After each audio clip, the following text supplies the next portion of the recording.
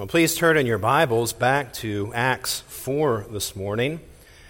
Typically, when I've been filling the pulpit, we've been studying Mark, but today we're deviating from that. This is a kind of a one-off message, and we'll pick up, Lord willing, in Mark next time. It's also a message, an expansion of a message that I had the privilege to preach to some students in Mexico. And since we're relatively fresh off that trip to Mexico, I thought it would be appropriate to preach today on the gospel, a simple message on the gospel of Jesus Christ. The book of Acts records the apostolic proclamation of Christ and the establishment of the New Testament church. If you think about your New Testament, you can think about the Gospels, Matthew, Mark, and Luke, and John, as the presentation of Christ, Acts as the proclamation of Christ, and then the epistles as the explanation of life in Christ, and Revelation as the culmination of all things in Christ. And when you read through your New Testament, and I'd encourage you to do this. If you can set aside a block of time, a block of several weeks, and just read your New Testament from cover to cover, it's phenomenal the things that you see harmonize as you see Christ and His life through His crucifixion and resurrection, the establishing of the church in the book of Acts, and the harmony then of the epistles as they explain life in Christ, and then what we have yet to anticipate when Christ returns and when we are with the Lord for all eternity. But in Acts, we have the record of the apostolic proclamation of Christ and the establishment of the church. And what we find as we are in the book of Acts is that whether the gospel of Christ is being proclaimed in the temple in Jerusalem, whether it's being proclaimed in Syria or in Athens or in Rome, the essence of the message is unchanged. The apostles all preach Jesus Christ. They preach Jesus Christ, crucified, buried, raised up, ascended, and returning.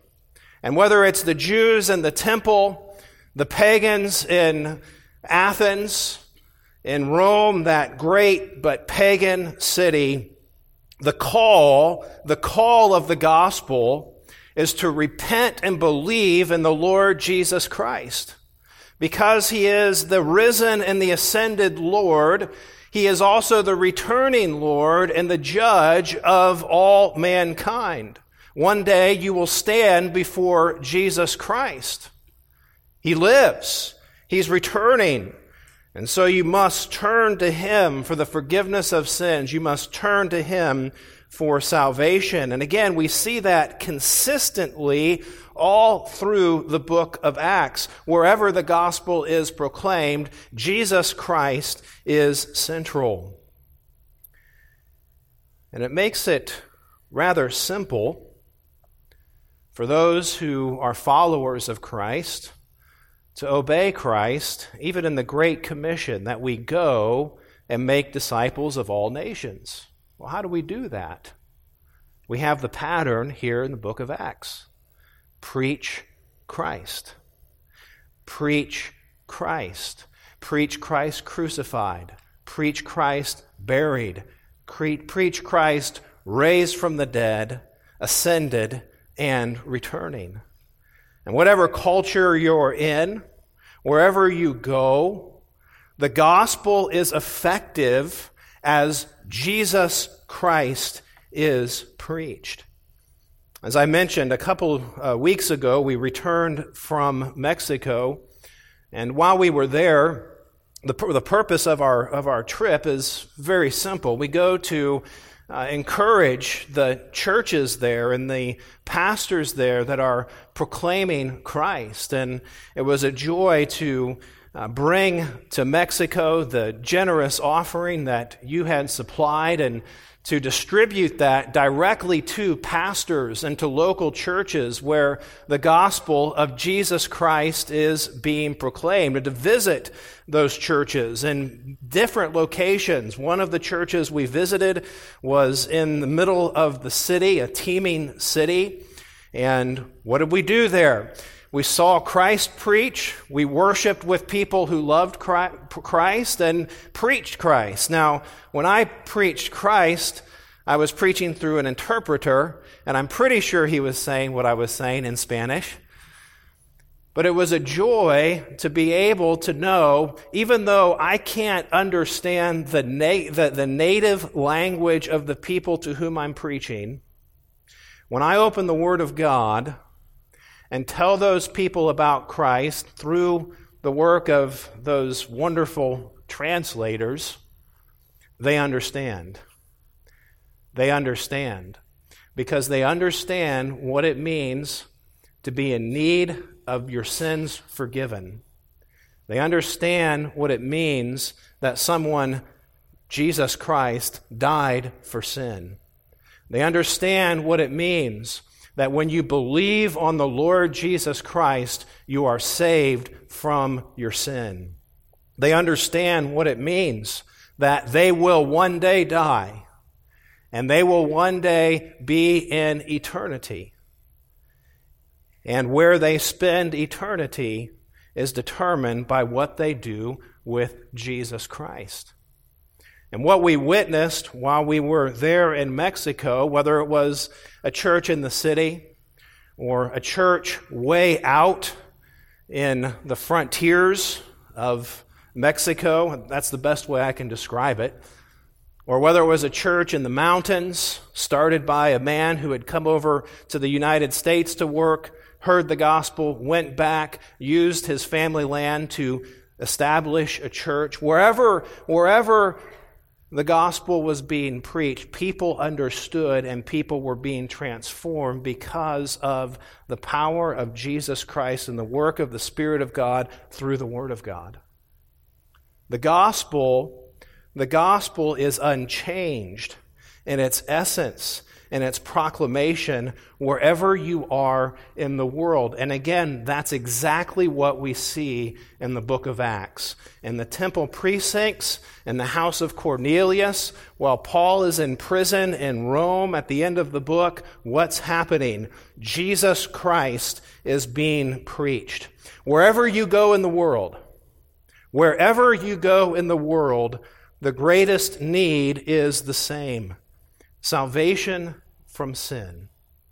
Salvation in Christ alone. Because the greatest need is the same, the answer is always the same: Jesus Christ. So this morning we're going to look at a very simple gospel proclamation. The text of the morning is Acts chapter 4 and verses 12 and 13, whereas Peter is concluding his statement of defense before the Jewish rulers. He says, "And there is salvation in no one else, for there is no other name under heaven given among men by which we must be saved." And now when they saw the boldness of Peter and John and perceived that they were uneducated common men, they were astonished, and they recognized that they had been with Jesus. What we're going to see this morning from this text, the theme this morning, is that gospel proclamation asserts the exclusivity of salvation in Christ alone. Gospel proclamation, to proclaim the gospel. Gospel proclamation asserts. It doesn't suggest. It asserts the exclusivity of salvation in Christ alone. There is salvation in no one else, for there is no other name under heaven given among men by which we must be saved. We're going to look at three observations from this text this morning. First, we see the simplicity of the gospel message. the simplicity of the gospel message. In verse 11, Peter establishes that the name which he speaks is the name of Jesus, as he brings his defense to a convicting head with these temple officials, with these people who were essentially responsible for killing the Lord Jesus Christ. Peter says, "This Jesus is the stone that was rejected by you, the builders, which has become the cornerstone." And that then is what sets up the following statement, "And there is salvation in no one else, for there is no other name under heaven given among men by which we must be saved." This is a simple gospel presentation. The simplicity of the gospel message. First of all, there's a denial. A denial. There is no salvation, or there is salvation in no one else, for there is no other name under heaven given among men by which we must be saved. If Peter had stopped after that first statement, how hopeless would that be? If he had stopped with, "There is no salvation," how hopeless would that be? What is he talking about when he's talking about salvation? What is he talking about when he's denying that salvation exists in any other apart from Jesus Christ? What is salvation? Well, salvation, by the very word, indicates that there is something that is destructive, something that we need to be saved from. And we could spend much time going through the epistles and many passages working out exactly what it is that we need to be saved from. Paul does this in Romans extensively in the first 3 chapters as he shows that the wrath of God is revealed. Why is the wrath of God revealed? Because men suppress the truth in unrighteousness. Everyone knows that God exists. Paul asserts that. They know that God exists because of creation. They know that God exists because of their conscience. Everyone knows that God exists. And so even when you're talking to an atheist, the goal is not to convince an atheist that God exists. He already knows that. You say, well, how can you say that he already knows that when he asserts that he doesn't know that? The reason I can say that he already knows it is because God's word has told me that he already knows that God exists. And so in that conversation, I'm just starting with revelation. Sir atheist, God exists and you know it because God has told me that you know it. And so my approach there is simply to point out that he already knows that God exists, and the reason he's trying to suppress that knowledge is because of his condemnation, his being under the wrath of a holy God. And Paul goes on to show how that God's wrath is righteous because of men suppressing the truth and going wholeheartedly after their flesh. Or in chapter 2, how men suppress the truth and wholeheartedly work to establish their own righteousness apart from the righteousness of God. And either way, it's disastrous. Because either way, when you die, whether you die as a sinner in the sense of pursuing fleshly, heinous sins with all your heart, or whether you die as a hypocrite, having put on an external form of righteousness without the transforming power of God, when you die without Christ, you're damned for eternity to the experience of the wrath of God without any break. The eternal destruction of the wrath of God is what Paul describes in 2 Thessalonians chapter 1. That's the state of every person. We're all going to die, and we're all going to go into eternity. And we know we're going to die, and that terrifies us. You think about death. What is death? This morning, I happened to see a picture of a loved one that in the last, within the last 3 or 4 years, passed away. And, you're looking at that person, that relative, and you're seeing pictures of that person with other relatives, pictures of that person with you, and remembering those times that you enjoyed, perhaps even the conversations that you had, and now that person is gone. They've died. What is death? Death is a separation. It's a separation of our body and soul. Our body is here. Our body is put into the ground. To dust we go. Our soul continues on until the day of resurrection. But it is a separation. It's a separation from the people on earth that we love. It is a sobering reality. And yet it is the reality. And again, you think about anywhere you go in the world. The people that you're surrounded by, anywhere you go. Here this morning, we're together in this room, but 100 years from now, we're all going to be gone, most likely. We'll just be safe, 150 years for sure. All right, we're going to be gone. Well, who's going to be in this room? I have no idea. Not me.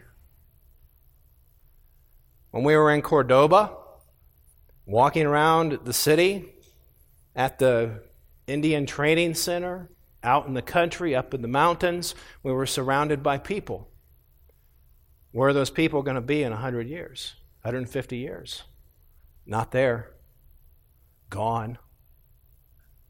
Death is universal. Why? Because sin is universal. Paul tells us in Romans chapter 5 that death came because of sin. Death came because of sin. This is one of the most poignant theological points for undermining evolution. You can't have death without sin. You can't have sin without people. Death came because of sin. It's because of sin we're all going to die. It's because of sin we all need salvation. And Peter, in this simple statement of the gospel, says, look, we need salvation. Sadducees, temple rulers, Pharisees, scribes, everyone here, we need salvation. And there is salvation in no one else. For there is no other name under heaven given among men by which we must be saved. There's a denial here. You know you need salvation. Where do you go for salvation? Well, you can't go anywhere except one place. But first, the denial. There is no salvation outside of that one person, Jesus Christ. A Christless religion. A Christless religion, no matter how close it gets, no matter even if it says it believes the Scriptures, a Christless religion is nothing. A Christless religion is no salvation. This is what these rulers had. They had religion. They believed the Scriptures. They believed God. but not Christ. And a Christless religion will not save you. There is salvation in no one else, for there is no other name under heaven given among men by which we must be saved. Now, what's at the heart of a Christless religion? Why are there so many versions of Christless religions? Why are there Christless religions that give lip service to the Scripture? Why are there Christless religions that are absolute pagan, but in the whole spectrum, none of those things, none of those names, none of those practices provide salvation? What's at the heart of Christless religion? The heart of Christless religion is self. The heart of Christless religion is self. It is a sense that there's some way that I can earn enough favor with God. It might be by giving lip service to Scripture. It might be by sacrificing my child. But at the heart of Christless religion is me. Me trying to find a way to get salvation on my terms. And Peter says, it can't be done. Ultimately, when he says there is no other name, he's pointing the finger at each one of us and saying, even your name is not sufficient for salvation. There is no other name. There's a denial, but then there is a declaration. Salvation is found in no one else. For there's no other name under heaven given among men by which we must be saved. The declaration is we must be saved, and we must be saved on the basis of one name, the name that is the cornerstone, the name that is the name of the man who died for sin, the name of the God-man who rose from the dead, who defeated death, and who ascended to the Father, and at whose voice all the dead will rise. He is the first fruits of the resurrection, Paul tells us in 1 Corinthians chapter 15. What is the significance of Jesus being the first fruits of the resurrection? The significance of Jesus being the first fruits of the resurrection is the guarantee that all will rise. Christ defeated death. And like he said in John chapter 5, at the sound of his voice, all will rise, the righteous to spend eternity with him, the unrighteous to be condemned to eternity in hell. All will rise because the guarantee has already been established in the resurrection of Jesus Christ. And so there's no other name except one, the name of Jesus Christ, by which you must be saved. The call to salvation is a declaration. It is a command. You're going to die. And you don't even know when you're going to die. It's only according to the Lord's will that we will even live tomorrow. There's no guarantee. You're going to die. And when you die, it is appointed to men to die once, and after that, the judgment. There's no salvation after death. Your opportunity is over. You must be saved. You must be saved from your sin. You must be saved to eternal life. You must turn to Jesus Christ. The declaration to salvation is a command. Turn to the Lord Jesus Christ. Believe in the Lord Jesus Christ. Repent of your sin. And this is precisely what Peter gives here. And again, when he preaches throughout the book of Acts, turn to Christ. There is no salvation elsewhere. Christ alone. Gospel proclamation asserts the exclusivity of salvation in Christ alone. Your only hope, when that day comes, and who knows how it'll come. It might come instantly in a tragedy. It's how my grandmother was killed. A car broadsided her, and she immediately went to the presence of the Lord. It might come through an extended illness.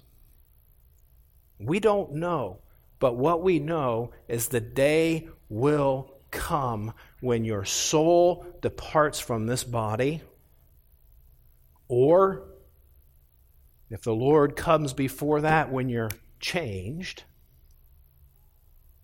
But the day will come when your time on this earth is over and you're in the presence of God. What will be your plea? Will it be your name, or will it be the name by which you must be saved? It's coming. It's coming. The simplicity of the gospel message, it's a denial. There's no other name. And it's a declaration. You must be saved by the one name of the Lord Jesus, the name of the Lord Jesus Christ. It's the name that delivers you from death. It's the name by which your sins are forgiven. It's the name by which you are welcomed into fellowship with God through Christ. It's the name by which you're granted sonship in the Lord Jesus Christ. Now, I've repeated this idea of the name. The name. Why does Peter answer the rulers with that statement, there is no other name in heaven given among men by which we must be saved? Well, in their thinking, they understood that a name represented authority and power. And if you go back in the passage to verse 7, when they begin the questioning, the rulers of the temple, when they had set them in the midst, they inquired, by what power or by what name did you do this? And they're asking that because back in chapter 3, Peter said when he came into the temple and addressed the lame beggar, in verse 6, Peter said, I have no silver or gold, but what I do have, I give you in the name of Jesus Christ of Nazareth. Rise up and walk. And he took him by the hand and raised him up, and immediately his feet and ankles were made strong, and leaping up, he stood and began to walk and entered the temple with them, walking and leaping and praising God. And all the people saw him walking and praising God and recognized him as the one who sat at the beautiful gate of the temple asking for alms. And they were filled with wonder and amazement at what had happened to him. Now, what's the significance of that miracle? Well, from that point on, Peter in chapter 3 goes on and he proclaims Christ. And he tells the Jews that are there, look, you need to turn to the Messiah, we've showed you the need to turn to the name of Jesus Christ, because in the name of Jesus Christ, this man was restored. And his restoration was a sign of the power of Jesus Christ to deliver from the consequences of sin. Right? Just like that man was poor and had nothing, in the name of Christ he was raised up and praised God. And all those who believe in Christ, when we're buried with nothing, Right? Think about that for a moment. All of the stuff that so easily entangles our thinking. When we're buried, we've got nothing. But when Christ returns and calls us forth, we're going to rise up, glorified, transformed instantly. And the side miracle that the apostles proclaimed was a verification of the power of Jesus Christ to deliver people from sin. And if that indeed was the case, then it was an indictment against the Jewish leaders who had put Jesus Christ to death. And now Peter is saying the name of the person that you put to death, but that God raised, it's that name that has the power to deliver from sin, and it's only that name by which you must be saved. It is the name of Jesus Christ, the Son of God. The simplicity of the gospel message, it comes down to a denial. And I've taken, I don't know how much time to expand the simplicity. But you could take this verse, and as God gives you opportunities to tell others about Christ, right? This is the essence of the gospel. You can't be saved from death in your own name. Anything you do, insufficient. Anything you turn to apart from Christ, insufficient. There's no other name under heaven given among men by which we must be saved. A denial and a declaration. You must be saved by Christ. Well, what happened? As Peter concluded his statement with this simple statement of the gospel, asserting the exclusivity of salvation in Christ alone, we see next the surprise of the audience. Look at verse 13. Now, when they saw the boldness of Peter and John and perceived that they were uneducated common men, they were astonished. They were astonished. The surprise of the audience. Let's notice, first of all, who is surprised. Right? See verse 13. When they saw the boldness of Peter and John, they were astonished. Who is the they? Who is astonished? Well, when we look at the beginning of the passage, we find that it's the captain of the temple in verse 1 and the Sadducees. And then on verse 5, there's an even more august assembly. On the next day, the rulers and the elders and the scribes gathered together in Jerusalem. This is the leading body of all Judaism. They're the religious and political powers of the day, the high priest and the families connected with the high priest, the Sadducees who had connections to Rome, who had connections to political power. Again, they were the ones behind the crucifixion of Jesus Christ. The Sadducees, the rulers, the scribes, the professionals in the law that were often Pharisees, they knew the Scriptures. And so in this group of men, these rulers of all Judaism, they're gathered together. And when they ask that question, by what power or by what name did you do this? This question is filled with consequence. Back in Deuteronomy chapter 13, the Jews were told that when a sign or miracle was done in their midst, they were to find out by what power or name that sign was done.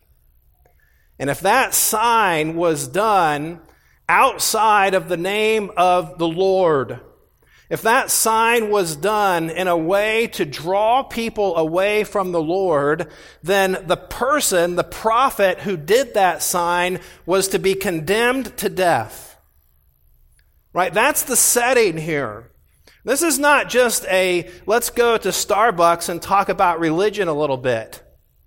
This is the ruling party of Judaism questioning the apostles, questioning the authoritative revelatory representatives of Christ, and asking them, are you in obedience with our law, or are we going to condemn you to death as well? What's on the line is the life of Peter and John as they stand before this group. As they stand before this group of people who, look at verse 11. Peter addresses them in this way. This Jesus is the stone that was rejected by you, and then he says, you the builders. These were the people that the Jews considered to be the builders of their religious system. They had the authority. They had the power. They believed God. They believed the Scriptures. You could put it in these terms, they were the political activists and the conservatives, the people who believed God and the Scriptures and who were trying to establish their own national identity. They were the political power of Judaism.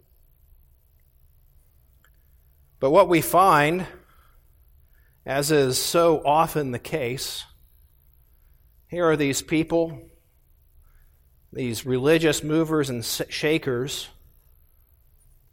but it's often the religious people that reject the preeminence of Christ who prove to be the most aggressive antagonists of the gospel. Let me say that again. Religious people who reject the preeminence of Christ often prove to be the most aggressive antagonists of the gospel. These are religious people who believe the Scriptures to one degree or another and who believe in God,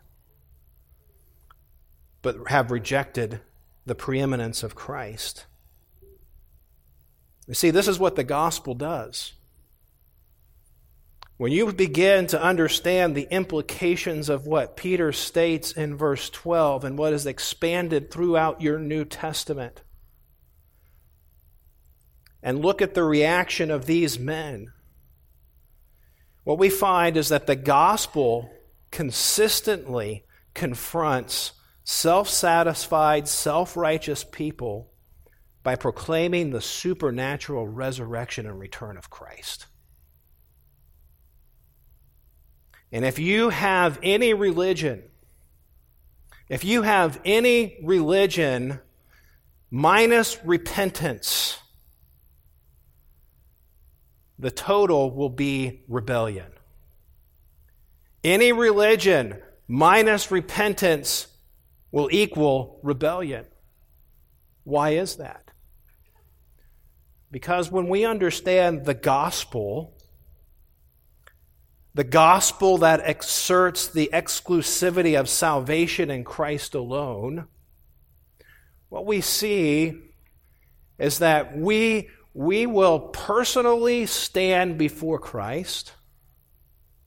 We will personally stand before the glorified Son of Man, and we will be undone before Him. And the only saving response to understanding the glory of God in the face of Jesus Christ is that we fall down on our faces in repentance before the Lord of glory. And any religion that minimizes the glory of Christ and the return of Christ and our absolute corruption before a holy God is nothing. Religion minus repentance is rebellion, because a religion minus repentance is a religion that has not dealt with the holiness of God and the glory of Jesus Christ. And so these people, they have religion, but it's a self-satisfied, self-righteous religion that the proclamation of the supernatural resurrection and return of Christ confronts. What was it then that surprised them? Well, as they're listening to Peter and John, they see their boldness and they perceive that they were uneducated common men. And what they're speaking of there is simply that they had not been trained in the rabbinical schools. They didn't know the nuances of Jewish law.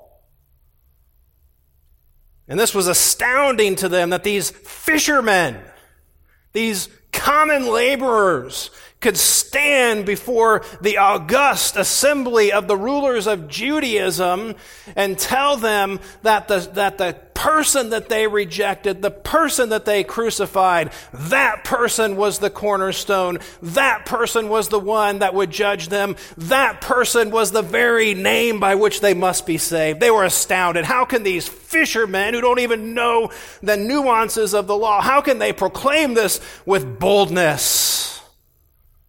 They're shocked.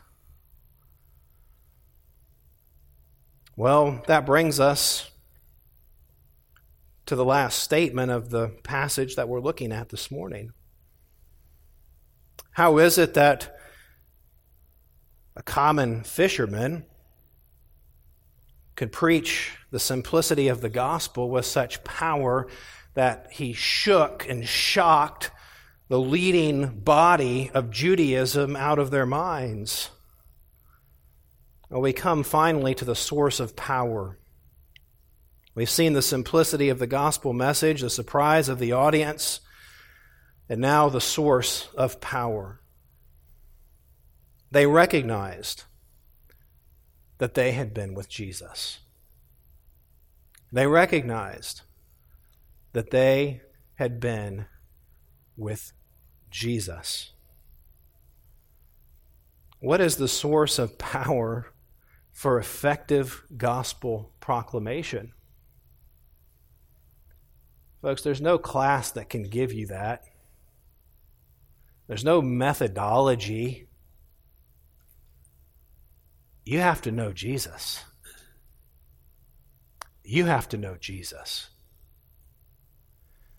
And in the context, they're recognizing this from a historical perspective. And so there's an element that begins with a historic relationship with Jesus. These men had indeed been with Jesus. Jesus called them away from their nets. They followed him. And for 3 years, they were under his instruction. You know, Peter was called away from fishing twice. At the beginning of Christ's ministry, and then after Christ rose from the dead. And that's a very encouraging thing for all of us because it summarizes Peter's life. He wasn't perfect. He had been with Jesus, but you remember when he confessed who Jesus was, the next thing Jesus said is, well, I'm going to go to the cross. And Peter said, not so, Lord. And the Lord had to rebuke him. And then on the night of the crucifixion, Peter, who had boisterously stood up and said, I won't deny you. When it came to it, he denied the Lord, and he denied the Lord, and he denied the Lord. And then he wept. And later on, Peter will have to be rebuked even by the Apostle Paul because of his waffling on some issues. These men didn't have any special power in and of themselves. They were imperfect, but they stayed with Jesus. They endured with Christ. And, you know, if you think about this aspect of being with Jesus just in the historic sense, simply being with Christ wasn't enough because there was another man whose name was Judas who also had been with Jesus. And so there's something else. There's something else than just being in his physical presence that gave Peter the ability to speak with such power and authority the gospel of Jesus Christ. So there's the historical relationship, but there ultimately was a spiritual transformation that happened in Peter. And we see this even as he rejected or denied Christ, Peter repented and was restored. And that spiritual transformation that takes place in true followers of Christ, the thing that distinguishes true followers of Christ from faux followers of Christ is that their life is marked not by perfection, but by repentance. They acknowledge when they've sinned. They acknowledge when they've been wrong. They acknowledge when they've denied the Lord by their words or by their life, and they're grieved at their sin, and they go back to Christ, and they go back to Christ, and they go back to Christ. He had been transformed by the Lord. And as you mark Peter's life throughout the New Testament, 1st and 2nd Peter are such sweet epistles when you consider the up and down spiritual life of the man who wrote them. And they're sweet because they're filled with Christ. But in that moment, as he stood before the ruling body of the Jews, there's another element here that the passage tells us. Look at verse 8. After the question was raised, by what power do you do this? Peter, filled with the Holy Spirit, said to them. And then he goes on and gives his answer. The source of the power was, yes, a historic relationship with Christ, spiritual transformation by Christ, and then also the present power of the Holy Spirit at work in Peter. He was filled with the Holy Spirit. And what did he do? He proclaimed Christ. He proclaimed Christ. Folks, you could go to this passage alone and build a case against the ridiculousness of the charismatic movement and what they view as being filled with the Holy Spirit. Being filled with the Holy Spirit isn't coming into a room and going crazy and losing control.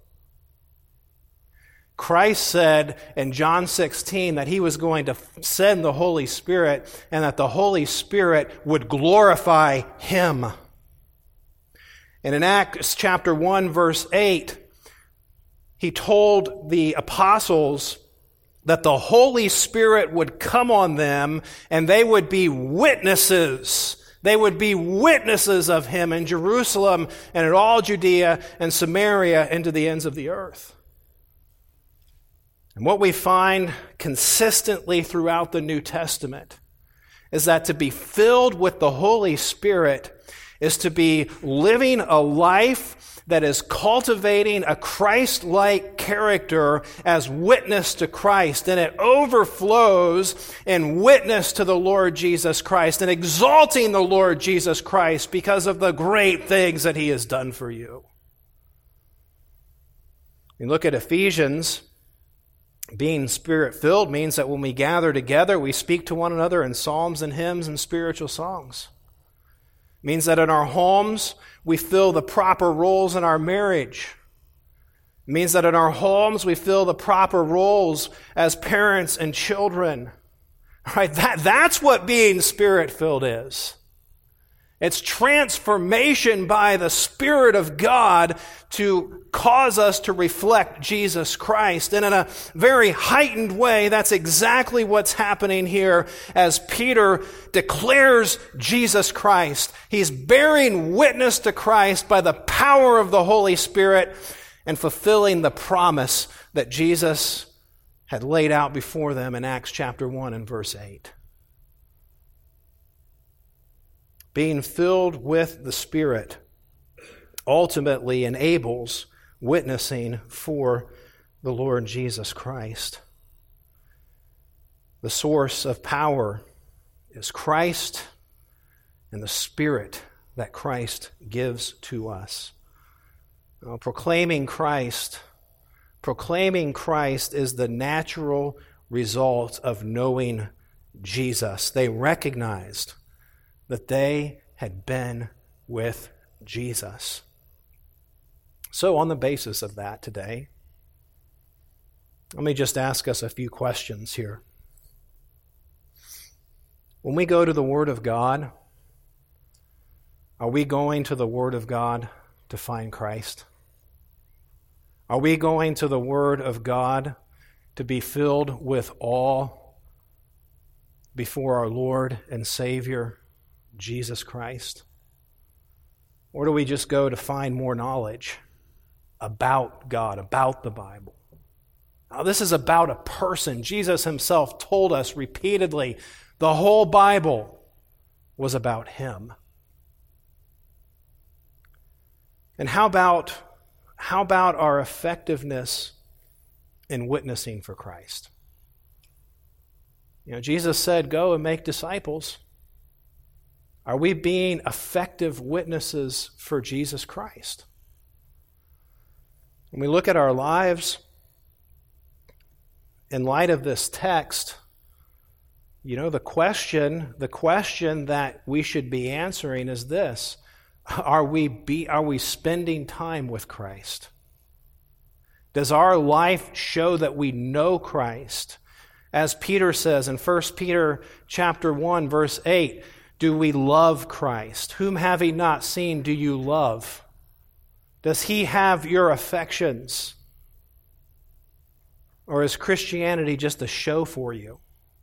Is it just a mask that you put on Sunday and maybe Tuesday? Is it just something that helps you get by when life might be tough?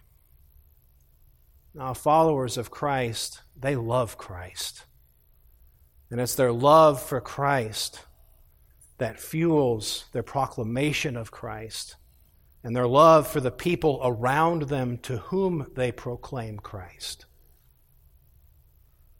And perhaps even this morning, likely in a room like this, there are people who don't know Christ. Most of what I've said perhaps has been completely foreign to you today because you don't know the Lord. Maybe you're like the Sadducees and you have that shell.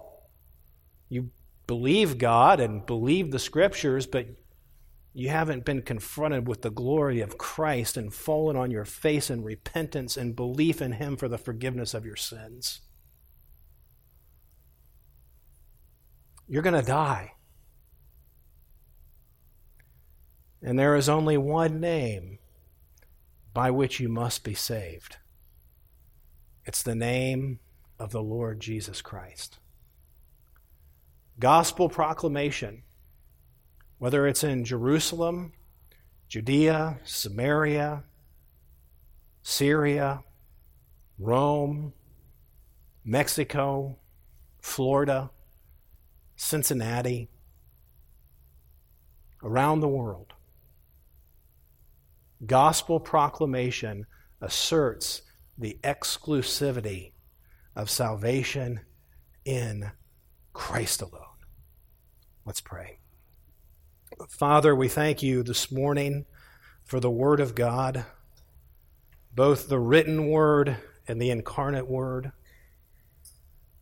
Thank you for your love. God so loved the world that He gave His only begotten Son, that whoever believes in Him should not perish, but have everlasting life.